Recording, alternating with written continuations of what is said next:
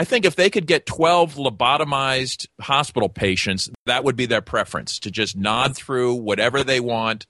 You know, it is almost like they're disgusted by this inconvenience of a jury.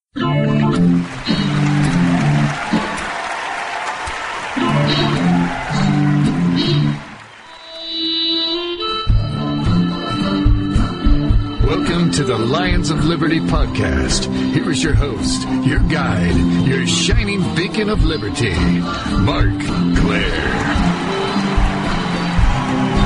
Hey there, boys and girls. Welcome back to this show, the Lions of Liberty podcast, episode number 76. Before I get to today's guest, I want to take a second to let you know about Health Excellence Select, an amazing alternative to Obamacare, which utilizes health sharing to cover your medical costs. Your fees go directly to pay the medical bills of others, not to some massive crony insurance company. To learn more, head to lionsofliberty.com/health. My guest today is a libertarian activist who has led many successful projects, including We Won't Fly, an anti-TSA campaign, and he is currently involved with something called the Jury Rights Project, which we'll be discussing today. James Babb, welcome to the Lions of Liberty podcast. Great to be with you. Thank you. Well, it's great to have you here, James. And, I always like to start off finding out just what makes my guests tick. So why don't you just tell us first how you became a libertarian? What really set that spark off inside you? Well, I think I've always been a libertarian. Before I knew what the word libertarian was, I just felt that people had the right to be left alone and to live their life their own way as long as they don't bother anybody else. I think that's kind of just a normal perspective. I think I first heard the word libertarian during Harry Brown's first presidential campaign, where I was just maybe flipping channels and I saw Harry Brown on C-SPAN. And I was like, well, that's weird. There's a guy running for president. And wait a minute, he's saying things that I actually agree with. Hold on. This is what's going on here. So I started paying attention to the libertarians, not really, that interested, but I just thought, well, you know what, if election comes around, I think I'm just going to vote libertarian for the hell of it. I guess later I found in Pennsylvania a gubernatorial candidate who was a libertarian. I had made contact with him and started hanging around with some local libertarians, and then I started getting exposed to stuff like the Future of Freedom Foundation. And I started reading things like Jacob Hornberger and Jim Bovard and Sheldon Richmond, and they were the ones that really helped me put together libertarianism and really show me what it is as a coherent philosophy. And other writers. And I really started just trying to work out my inconsistencies and, really just try to put it all together. And, eventually you become an anarchist when you go down that road. So now I'm an anarchist. Yeah, I think it started, I guess, with Harry Brown back, I don't know how many years ago, over a decade ago.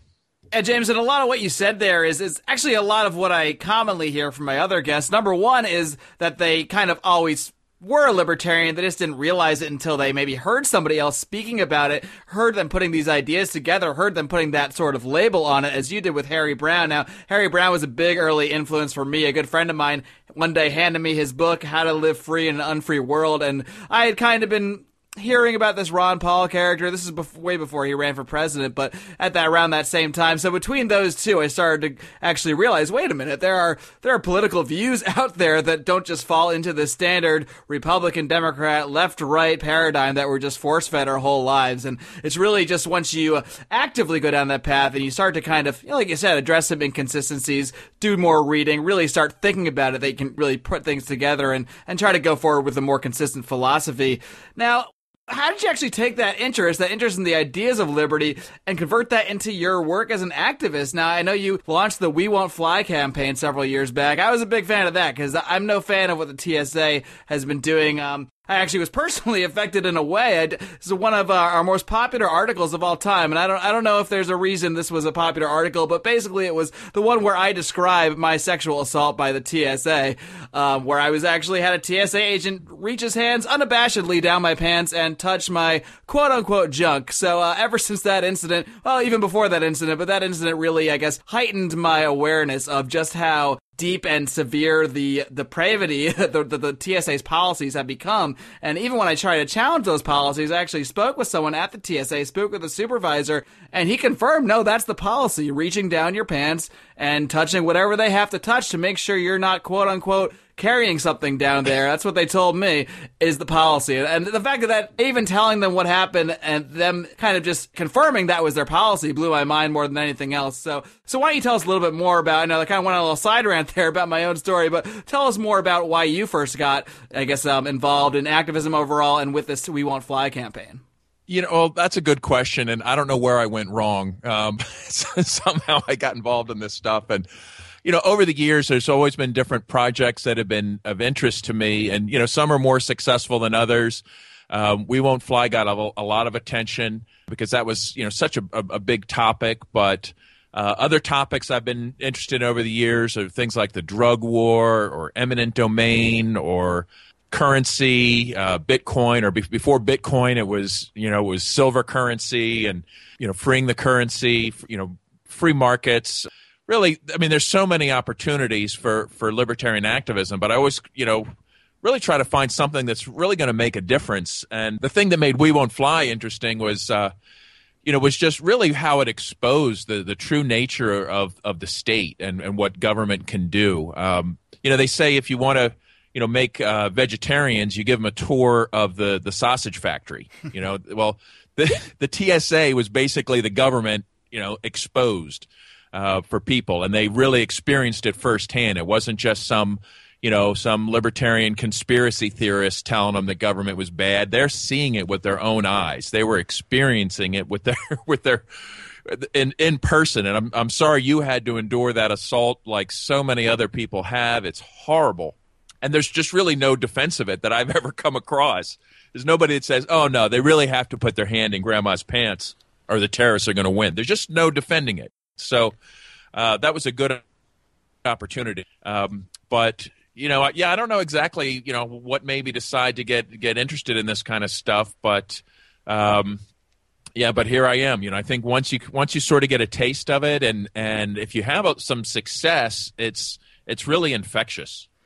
Well, sure. Once you realize that you can actually take action, whether it's just speaking out, starting a blog, starting a podcast, or actually getting out in the street and creating some kind of activist movement, once you realize that those things aren't just little hobbies, that they can actually affect other people, they can actually change the way people are viewing things. I mean, I learned about the We Won't Fly campaign on CNN. So, I mean, that is about as successful as you can get when you can actually break through and the mainstream media is forced to cover you.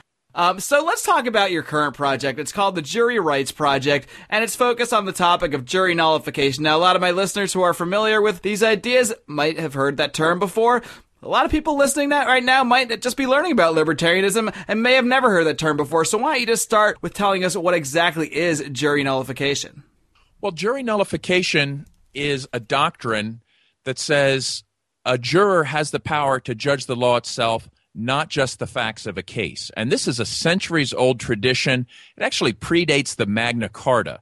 Basically, if you have jury duty, and if you think the law is unjust, or if you think it's being misapplied, or even if you think the penalty is too harsh for a particular crime, you can say not guilty.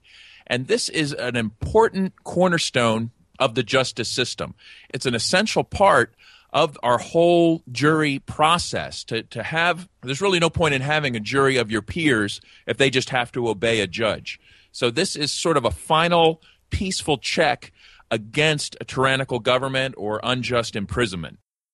Now, you mentioned this has been used in the past. This is not, a lot of people might hear jury nullification and think this is some cockamamie new age idea that crazy libertarians just came up with it. But it actually is something that has historical precedent. So when has jury nullification been used before, successfully? Well, there's a bunch of historical accounts, and there's also more recent accounts that we can go into. But one of the most famous is the trial of William Penn. And this was around 1670. William Penn was charged with the heinous crime of speaking to a group of Quakers without permission. So he was on trial for it, and the jury said, no, that's not a legitimate crime. We're going to say not guilty, even though they knew he actually talked to these Quakers. And the judge was furious. The judge tried to punish them. They starved them, but they said, nope, not guilty. So the judge starved them? Did I hear that right? I've never heard this story before. Yeah, it was around that era. If the verdict didn't go along with what the crown wanted, they could do all kinds of cruel things to you. I mean, it was That was just part of it. It wasn't until later that it was actually established that, okay, all right, we can't punish juries for their verdicts. Well, it kind of ruins the whole point when the juries are kind of at the threat of punishment as well, huh? Right. Well, but yet we're not that far from that today. As strange as that seems, although jurors aren't punished, the process is still ridiculously manipulated to get a guilty verdict. So some of the other really important historical cases during slavery times, I think it was around 1850, the Fugitive Slave Act made it a crime to harbor a slave, even in the northern states. So people were actually put on trial for this, for putting a slave in your barn and helping them avoid capture was a crime. People were prosecuted, and the jury said, no, that's not legitimate. We're not going to go along with that. So basically they nullified the Fugitive Slave Act in the northern states by just refusing to convict. Alcohol prohibition, jury nullification played an important role there because they just couldn't get convictions for alcohol-related crimes. People said, nope, that law's not legitimate. I don't care if he smuggled rum. I'm going to say not guilty. Eventually, they had to give up and change the law. Today, you hear mostly when it comes to drug cases, you hear about jury nullification. But it's also been used in a lot of other areas as well. But there was a famous case recently in New Hampshire, a man named Doug Darrell, who is a Rastafarian in New Hampshire, and he was charged with marijuana cultivation. And his lawyer was able to argue that this law was unjust because he used cannabis for religious and medical purposes, and therefore that it would be unjust to convict him for this. And the jury unanimously agreed and said, yep, that sounds good, not guilty, because it would have been unjust to put him in jail for that. And what kind of makes that case different is the fact that the judge allowed this argument to be presented clearly for the jury. The jury had no doubt about their right to say not guilty. In many other courtrooms, that is not the case, and the judges are really scared of jurors finding out that they have this power.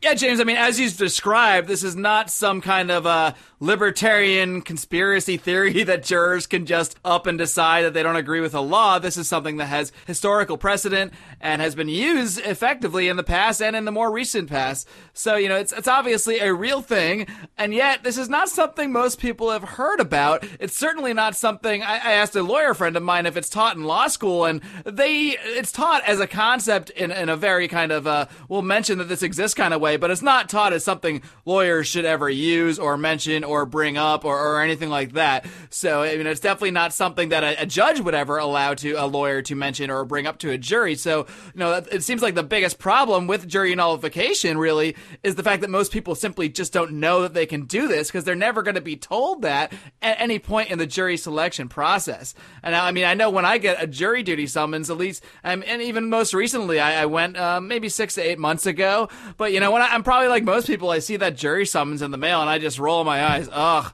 I got to drag myself down to this courthouse. And for me, it's difficult because I'm a freelancer. I don't have a full-time job anywhere. I take freelance assignments. So if I'm going to take a day out of my life or multiple days, if in the case of something that goes to trial, I'm costing myself money. I don't have an employer that's qualified by law to pay me for that time. And I think they pay jurors something like $17 a day or something like that. So it's very demotivating, I think, for most people to actually get up and go there. But, knowing some of this and knowing about jury nullification, what would you tell somebody now when they get that notice in the mail about going and serving on the jury? Would you just, what do you do? I don't know. Have you gotten a summons recently? Do you actually encourage people to go and take this knowledge and bring it with them to the courtroom? Well, and you have to make an individual choice. It's certainly, understandable when somebody wants to get out of it. When you get a letter commanding you to do something by the government, of course you're not going to want to do it. There's nothing wrong with that at all. And in fact, probably the best way to get out of jury duty is to print out 50 jury nullification flyers and pass them out in the jury room when you get there. You will be quickly escorted out the door. Yeah, that'll do it, and then that'll accomplish the double win of you get to go home, and now some other people have found out about this concept. But for those that have the time, once you realize what an opportunity it is, I think people are more willing to make that time. I would probably feel differently about it if I didn't know as much as I do about the justice system. And that's something that, I think a lot of people take it for granted that this is what you see in the movies or on TV, that we have this fair, impartial system and that everything is geared towards the defense and making sure that no one innocent, is convicted and they get every chance and everybody just wants to find the real bad guy and vindicate the good guys, and if you just watch TV or, went to government school, that's what people are going to believe. So if you believe that, well, what's really the big deal about jury nullification? Why would I even care, right? But I guess it was I don't know how many years ago it was, 2006, 2005, around there. Larkin Rose was on trial for a disagreement with the IRS. And it was in Philadelphia. And I said, I want to go to this. I thought I was going to learn about tax law because I had heard, his opinions and people in this tax honesty movement about what the tax laws were. But I was like, well, I thought, if I go to this trial, I'm going to hear the opposing view, and they're going to explain why Larkin was wrong. Okay, that's what I thought the trial was going to be. I was stunned when I saw the whole process was really nothing but keeping the jury in the dark and preventing Larkin from introducing any evidence at all that would have rendered a not guilty verdict. I was stunned. They were constantly shuffled out of the courtroom, one thing after the next. The prosecution could present anything they found on Larkin's computer, and Larkin could present virtually nothing in his defense. I guess that was a real wake-up call for me about what this justice system is. I mean, you can read about it, but, man, until you see it, it's really hard to believe. So I think that's what kind of really contributed to my motivation to want to get involved in this area, because I see what a sham it is. And that the fact that they still have to put a jury in there, gives this little crack in the armor that we can exploit. And it seems that the jury process for a lot of these prosecutors, it's really just kind of this inconvenient thing that they have to do as a formality to actually bring what charges against whoever they're bringing them against. Really, they just want to come in there, get their case closed, and get out of there. But, and it's really, you can really tell this when you actually go for the jury selection process, because they give you a list of questions and related to the case or just to get your general views on things. And when I went a few months ago, I wasn't necessarily trying to go out of my way to get out of it. Yeah, I didn't really want to be there. Yeah, I knew it might be costing me work, but I didn't really have anything scheduled. So, I was happy to just see the process through and you just see how it went, because I'd never actually gotten that far into it. I've never actually even been, this is my first time I'd actually been brought into the room where they start asking you questions and that kind of thing.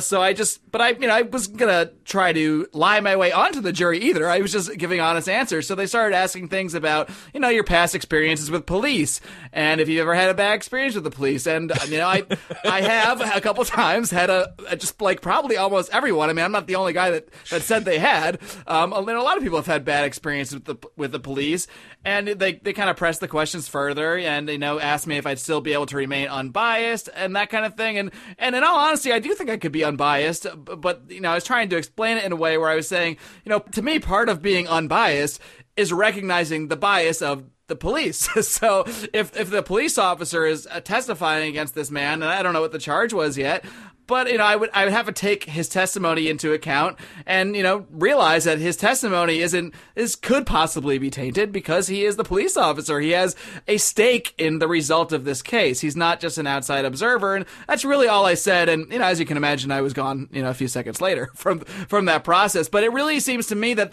they seem to be really aiming at people that gave really the most generic kind of cookie cutter responses to their questions.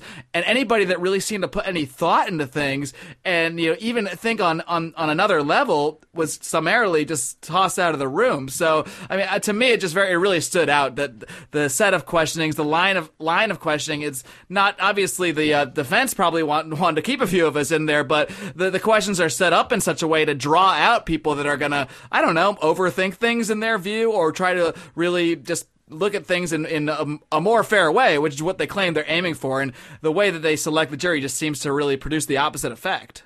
Totally. I mean, everything in the courtroom is designed to basically render the jury to be, just another piece of machinery in the room that's going to obey their commands. During Larkin's trial, I remember one particular thing the judge said. He said, "Now you don't go home and look up the law. I tell you what the law is." Okay, like they literally. I think if they could get 12 lobotomized hospital patients, that would be their preference, to just nod through whatever they want. It is almost like they're disgusted by this inconvenience of a jury interfering with their operation. It's horrible. I mean, just look at the way the courtroom is structured. The judge, wears this special robe, like some type of clerical figure. He's up on a platform above everyone else. He's surrounded by flags and giant logos, and he's given a title that sounds like royalty or nobility, and everybody takes their hat off and stands when he enters the room, and like, wow, this guy, people think, oh, I guess here's the guy in charge, right? Right. And I mean, let's face it, a juror comes in, they don't know anything about the justice system. They don't know anything. Everything they see to them is probably this completely new thing. They're just baffled by the entire process. They don't know what to do. And they probably went to government school, and the first thing they're going to do is, well, where's the authority figure I take my instructions from? Who is he? Okay, there he is. Oh, he says I should disregard what I just heard. Ooh, think, poof, it's gone. I understand why they do it in certain cases, but I always thought it was ridiculous when I would hear that on TV or read a transcript where they say, now you will disregard everything you just heard. It's like, what do you mean disregard? Like, we heard it. I mean, how can we act like that didn't just happen? So I always think it's funny when they do stuff like that. They'll bring out evidence or reference evidence, but then the judge will say, okay, item X, Y, Z, you have to basically pretend never happened, I guess, is right, how they do things. Well, but they really try to avoid that. But normally what they'll do is at the first mention of some type of evidence that could generate a not guilty verdict, stop. Get the jury out of here, then we'll discuss whether they can hear it or not. They'll just constantly shuffle these juries out. Oh, whoa, we don't know if that, okay, all right, you can let them back in. Once the lawyer has been instructed that they will be forbidden to mention that topic. It's like two parents having a topic about, having a conversation about something serious, but they don't want the kids to hear it. So it's, hey, Johnny, cover your ears up for this one. Don't listen to this one. Go in the other room for a minute. Okay, come back in. It's almost they treat the jury as like little children who they have to sort of hide information from and can only interpret things for them and that kind of thing. It's exactly what it is. And I would add to this list of reasons a juror might want to say not guilty if the law is unjust. So, for instance, if there's no victim to be found, definitely say not guilty. If the punishment is too harsh, first of all, they don't even want the jury to know what the punishments are. They go to great lengths to keep that a secret. That's often forbidden. So if you don't even know what the punishment is, you should say not guilty. And if you've spent the entire trial being shuffled out the door so you don't accidentally hear something, you should know there's a problem and say not guilty. These are all reasons that, for the observant juror should be a clue that this system is completely corrupt. And a lot of times juries aren't even allowed to know the extent of the punishment. Isn't that right? They just have to decide on the crime. And maybe they do sometimes, but I know a lot of cases that information is kept from them until it's too late, until they've rendered their verdict. Yeah, and then so many times we've heard in these cases after the fact, these jurors are horrified to know what they've done. Oh, my God, I didn't know that person would go to jail for life. Oh, no. And they're horrified that they can't go back and change their verdict. It's heartbreaking. It's absolutely heartbreaking when you find out, what happens after these trials. Then the jury can find out all the truth about the case and everything, and they're just crushed because they were made a part of it. Wow. Now, to me, hearing about jury nullification, it sounds kind of like the thing where if enough people, well, first of all, if enough people even understood individual rights and, why we shouldn't be aggressing on our fellow man and that kind of thing, a lot of these things wouldn't be a problem in the first place. But, if enough people just understood the concept of jury nullification, we could really see a sea change in how our laws are enforced. Because if they pass all these terrible laws, but people are just overturning them at trial every time, well, eventually it becomes irrelevant, as they did with fugitive slave laws, as they did during Prohibition, prohibition. There's plenty of historical precedent for this as an effective method, but I think the big problem is that people just don't really know about it, and that is something you are attempting to address here with your project. Yes, we're finally going to get to talk about it now. It's the Jury Rights Project. So exactly what is the Jury Rights Project, and what are you guys out there doing to raise awareness about jury nullification?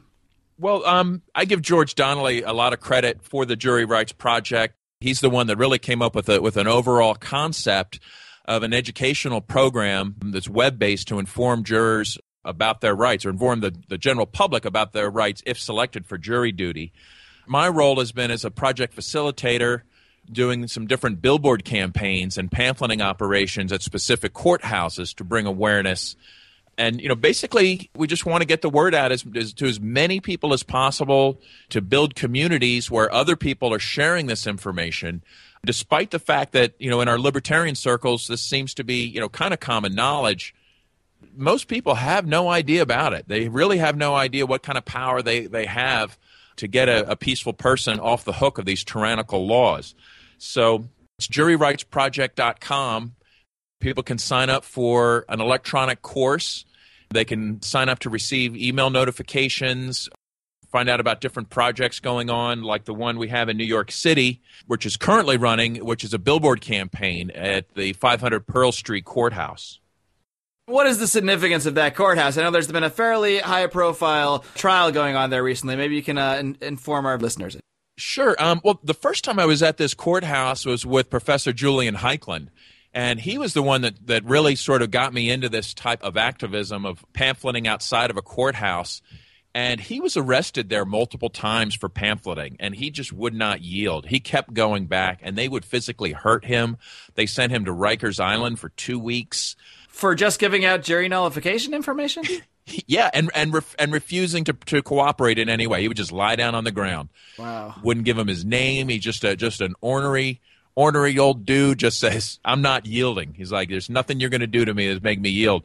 And they fought him, and they fought him, and they fought him, and he was vindicated. They even tried to entrap him by creating fake jurors to go out and talk to him about a specific case, and he didn't take the bait, and they still prosecuted him for jury tampering.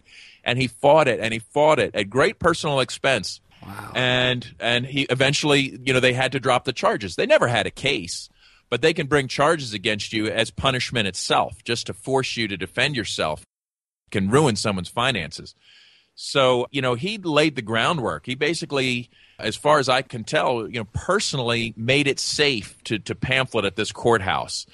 It's significant for that reason to me that I was really anxious to get back to this particular courthouse and make a difference. A good way to get media attention is to do something during a high-profile trial. And the trial of Ross Ulbricht is currently going on in Manhattan. Now, we're not connected with this trial in any way, but if that happens to bring media attention to our billboards and to the pamphleting operation, that's definitely a win for us. Ross Ulbricht, for those that aren't aware, is the man accused of creating and operating the Silk Road sort of black market website where people could exchange just about anything. Drugs, obviously, is the biggest thing that drew the ire of the feds there, but that's what that trial is all about, for those that don't know. And I guess recently, despite the fact that there's been a legal precedent set there that you can perform at that courthouse, I recently read that the judge in that case, Judge Catherine Forrest, actually did order the pamphleting to stop. Can you update us on exactly what happened there? Well, she didn't order the pamphleting to stop. Even she knows that she does not have that power. She was quite upset about it, however. Okay. But because she can no longer threaten the volunteers, what she can do, and what she did do, which is completely medieval, is she actually threatened the Ross Ulbricht defense. And she said, well, you know what? If those people keep doing it, I'm going to take the jury and I'm going to ship them off to a remote location and bus them in through our secret bat cave, okay, where they will be cut off from the outside world. Now, at first I was like, well, so what? But then it was explained to me, the significance of this. It's because the jury is not going to be told, look, there's this dangerous pamphlet out there with 100% factual information about your rights, and we have to go to extreme measures to keep you from finding out about this. No, that's not what they're going to be told. They're going to be told, we need to protect you from this dangerous mob boss who, this is for, protect your family, because this guy on trial is so dangerous that it would reflect very poorly on that particular defendant, which is, I got to give credit to Judge Forrest for the craftiness and well, sure, the jury would suddenly think they got Tony Soprano on trial there. They're going to get whacked if they make a wrong move when she, if she says something like that to them. Right. But however, the billboard campaign is going to continue. We currently have 6 of these kiosk ads surrounding the courthouse on sidewalks. And people can see photos of these if they go to juryrightsproject.com/NYC. There's an Indiegogo campaign. We've secured funding to keep these up through February, but we want to keep it going as long as possible or even expand it if people want to contribute. We'd certainly love to have additional contributions. I've been absolutely overwhelmed with the support. It only took literally, I think it was a few days or less than a week to get the first month paid for. Now the second month is basically covered. It's pretty impressive. So I think, if you want to convert some of your dollars or Bitcoins into a way to make this Judge Forrest a little more grumpy, this is a way to do it. Now, James, I've got just a few more questions for you. But first, I want to take a minute to give a little love to our sponsor, Health Excellence Select. Now, until last year, I was just like you guys. I saw my health insurance cost double and my deductibles skyrocket thanks to the Obamacare health insurance mandates. Determined not to participate in this corporatist scheme, I sought an alternative and found out about health sharing, a fantastic concept in which your monthly fees go directly to pay the medical bills of others, not into the pockets of some crony capitalist fat cat. Health Excellence Select combines health sharing with a patient care personal assistant, 24/7 phone access to board-certified physicians, and discounts on dental, vision, and other benefits. The best part is that for most people, plans with Health Excellence Select are much more affordable than Obamacare insurance, and it meets the legal mandate, so you will not be fined for using it in lieu of insurance. For more information, head on over to lionsofliberty.com/health. Back in the beginning when we were talking about your kind of how you came into libertarianism and your philosophical development over that time, that you consider yourself an anarchist now. So, being an anarchist, how do you picture a jury system or even a justice system operating in a stateless society where this is not all kind of organized top down and that kind of thing? How do you see that unfolding? Do you have any kind of ideas about that? Well, what a great question. And my first answer is to say, I don't know. Because it is a very complicated question, and it certainly wouldn't be the same system in every place. That's for sure. But I think it would be radically different from what we have now. And I can think of 100 different ways that we could have a more just system. I think the concept of a jury of our peers is a sound concept, but it's been so polluted and so distorted and twisted. There has to be better ways to go about this. But I would think that, okay, there's a market for justice. There's a market for this. And because there's a market demand, that means people a lot smarter than I am are going to experiment with different solutions. And I think that if we can remove the coercion of the state, that some wonderful ideas will come to the surface. How's that for a non-answer? Not bad. No, I like it a lot. And, it's hard to envision how things might be in a different world where there's more justice, where people view things differently, where people view our interactions with our fellow man differently.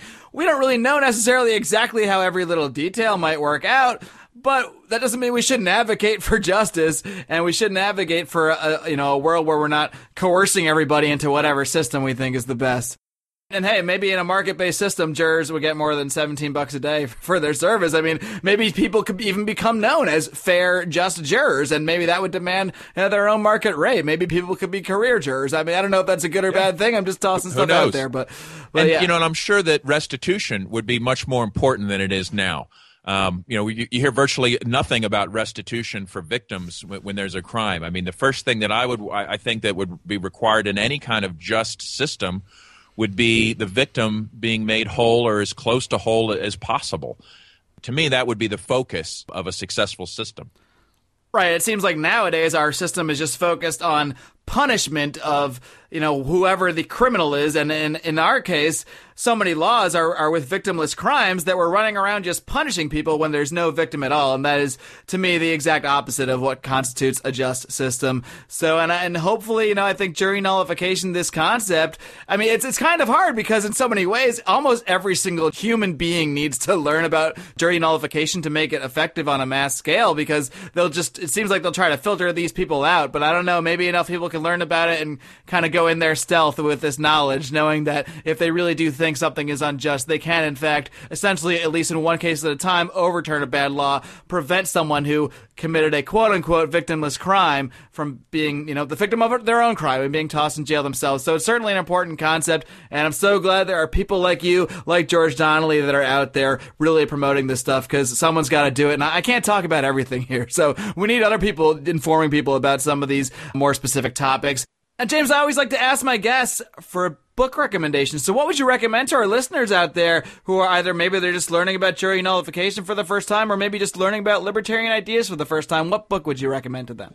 Okay, well, I've got two that I'd like to recommend. One on the topic of jury nullification is called, ironically, Jury Nullification by Clay Conrad. It's called Jury Nullification, The Evolution of a Doctrine. It's published by Cato.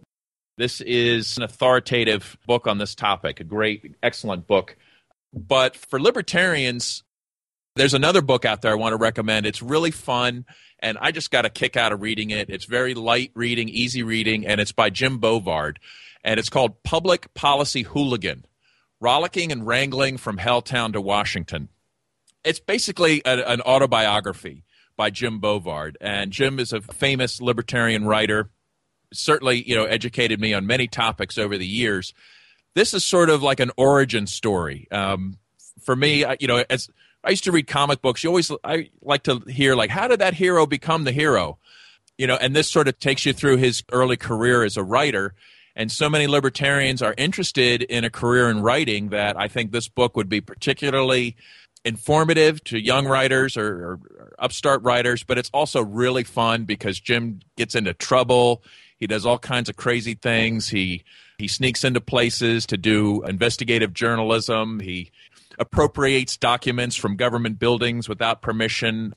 Anyway, it's just a really fun book. It's available on Kindle. So, Public Policy Hooligan. James, before I let you go, I want to give you one more chance to give everyone a little roundup of exactly where they can find the Jury Rights Project, as well as any other projects you've got going on, how they can contact you, and all that stuff. Well, juryrightsproject.com, is a great place to go. I also recommend the Fully Informed Jury Association, FIJA.org, for additional information. They also have flyers that you can download and take to the courthouse or to your community meeting and pass out or share with your friends. They've been at it for decades, providing a lot of good resources and reporting on this topic. And I'd certainly want to encourage people to try to start their own pamphleting operations. It's not very hard. Folks can reach me through Facebook. In fact, if you go to jamesbabb.com, it'll just redirect you to my Facebook. Send me a message. I can help you get set up with some training and materials that you could use to start something in your own community. James Babb, thanks so much again for coming on the show today. You're doing great work, and I wish you the best of luck. Well, thank you very much. We'll be back after a little break. Hey guys, Mark Claire here, lionsofliberty.com, where we strive to advance the ideas of liberty daily. We bring you the Morning Roar. That's right, every Monday to Friday we'll have a brand new edition of the Morning Roar, where we provide a roundup of some news stories that you may not find in the mainstream media or even in your typical social media newsfeed. We find stories that relate to the ideas of liberty and provide you with our liberty perspective on them. We wrap it all up every Friday with Felony Friday, where our own John Odermatt goes out and takes a look at some sort of felony. There's felonies committed every day, whether it's a felony committed by the police, a politician, or even an average citizen. You can find all of this and so much more over at lionsofliberty.com, advancing the ideas of liberty daily. This is Glenn Jacobs, and you're listening to the Lions of Liberty podcast. Your shining beacon of liberty, Mark Claire. All right, folks, I really hope you enjoyed my interview with James Babb. And if you didn't already know about the concept of jury nullification, I hope you learned a little bit more about it today, because to me, this is one of the most important concepts that people can learn about. There is so much injustice today in our system. From the way prosecutors operate, the way the judges operate, the way juries are selected, the way juries are manipulated. So much injustice. But even if we assume that the actual system itself is carried out in a fair and just manner, in an unbiased manner, which, as James pointed out, is far from the case, even if we assume that, we have to realize that there are so many bad laws out there that even if everybody did things, followed things by the book, there would still be so many thousands, tens of thousands, and hundreds of thousands of people going to jail because of bad laws for victimless crimes. And we saw Eric Garner in New York City. He was the victim of a bad law, the victim of a victimless crime law, taxing cigarettes at an insane rate, which creates the conditions for Eric Garner to go out and sell cigarettes. Just like someone in a store, 10 feet away was doing as well. The guy in the store is fine. The guy outside on the street, well, we know what happened to him. It's not right, it's not fair, it's not just. And think about how many hundreds of thousands of people every year are brought up and brought to trial. And now much of this doesn't get to trial because usually they're pressured into taking a deal because they know the trial is going to end up in their, being found guilty. But how many people are brought into this system because of a victimless crime because they owned a plant? Now, I've talked about the war on drugs numerous times on this show, and I will continue to do so in the future because it is the absolute greatest affront to humanity committed on each other by our fellow man. Laws that punish people simply for owning a certain substance or a certain plant that may harm them, it may not. Well, that's not the point. The point is that those laws infringe on the individual rights of people. So when there is a way that people can actually take bad laws and overturn them on the spot through jury nullification, well, that's something we got to inform people about, and that's something we got to inform ourselves about. And if enough people learn about jury nullification, enough people start to understand the concept of individual rights, even if we can't get the politicians to change all the laws, we can at least prevent a few more people from maybe being thrown in jail, thrown in a cage, against their will, that haven't harmed other people. And it's not just some crazy cockamamie libertarian conspiracy theory, folks. It's a real thing. They use it to, help people that harbored slaves in the North. They use it to acquit people who were guilty of smuggling alcohol during Prohibition. But the mindset of the people at the time, it was so clear to them, so clear that those were bad laws, that they refused to convict people. And eventually, the government just had to throw their hands in the air and say, all right, well, I guess we're not going to bother with that stuff anymore. And someday, if we can't get all the marijuana laws overturned, we can't get all the drug laws overturned, we can't get all the gun laws overturned, maybe we can at least inform the people on the ground even more and make people aware that they don't just have to be lobotomized automatons and they're doing whatever they're told and following things as the judge and prosecutors lay out for them. No, you can think for yourself if you're a juror. You should. It's your duty. You should and can think for yourself. You should and can overturn bad laws. That's going to take a lot of people to be informed about this issue to really get it across, for it to be effective, because they try to filter good, sound jurors out of the system so much. But that doesn't mean we shouldn't do it. It just means we got to try harder. We got to talk more. We're not going to change things overnight, folks. That's the truth. That's what a lot of the Ron Paul people learned when, they didn't just have a magical electoral victory because Ron Paul was so smart and truthful and fiery and said all the right things. They woke up the next day and he wasn't president and things hadn't changed. Because it takes a long time to inform people. It takes a long time for people's philosophies to change, and that's what we got to work on to see more justice in the world, however that might take shape. That's why I'm sitting here in the Lions of Liberty studios yelling at a microphone. I'm not really yelling. I'm just talking in an excited manner because I'm excited about jury nullification. I'm excited about the Lions of Liberty podcast. I'm excited about sharing this stuff with my audience out there. And I want this audience to keep growing. So, of course, if you enjoy this show, I encourage you to share it with others. Send people over to our Facebook page, facebook.com/Lions of Liberty. Check us out on the good old Twitter, at Lions of Liberty. We're on Google+. We have a new forum, the Lions of Liberty Forum on Facebook that you can find and come in and post your own articles, post your own topics, and start a conversation. Because ultimately, we got to have conversations to change the way people view things. You got to have conversations to teach people about jury nullification. You got to have conversations to change the world. And that's what we're trying to do here, folks. One podcast at a time. Now, we are going to have one more podcast for you this week. Tuesday and Thursday, baby, twice a week. That's the new deal this year. Next week, we're going to have the debut of a new feature. It's the Felony Report with John Odermatt. John Odermatt, of course, is a great contributor at lionsofliberty.com. He writes a weekly column called Felony Friday, where he takes a look at a felony committed by somebody. Maybe it's a politician. Maybe it's a regular citizen. Maybe it's a police officer. Who knows who it'll be? It's different every week. That's what's fun about it. We're going to start a regular feature here at the Lions of Liberty podcast called The Felony Report, where John and I will go over a few of his more recent stories, his Felony Friday articles, parse them down, try to determine if it should be a felony, shouldn't be a felony, and really just have a little chat and break it down for you. So I'm really looking forward to that feature coming this Thursday, The Felony Report with John Odermatt. Until then, folks, one little task, just one. And that is, of course, to live long and live free.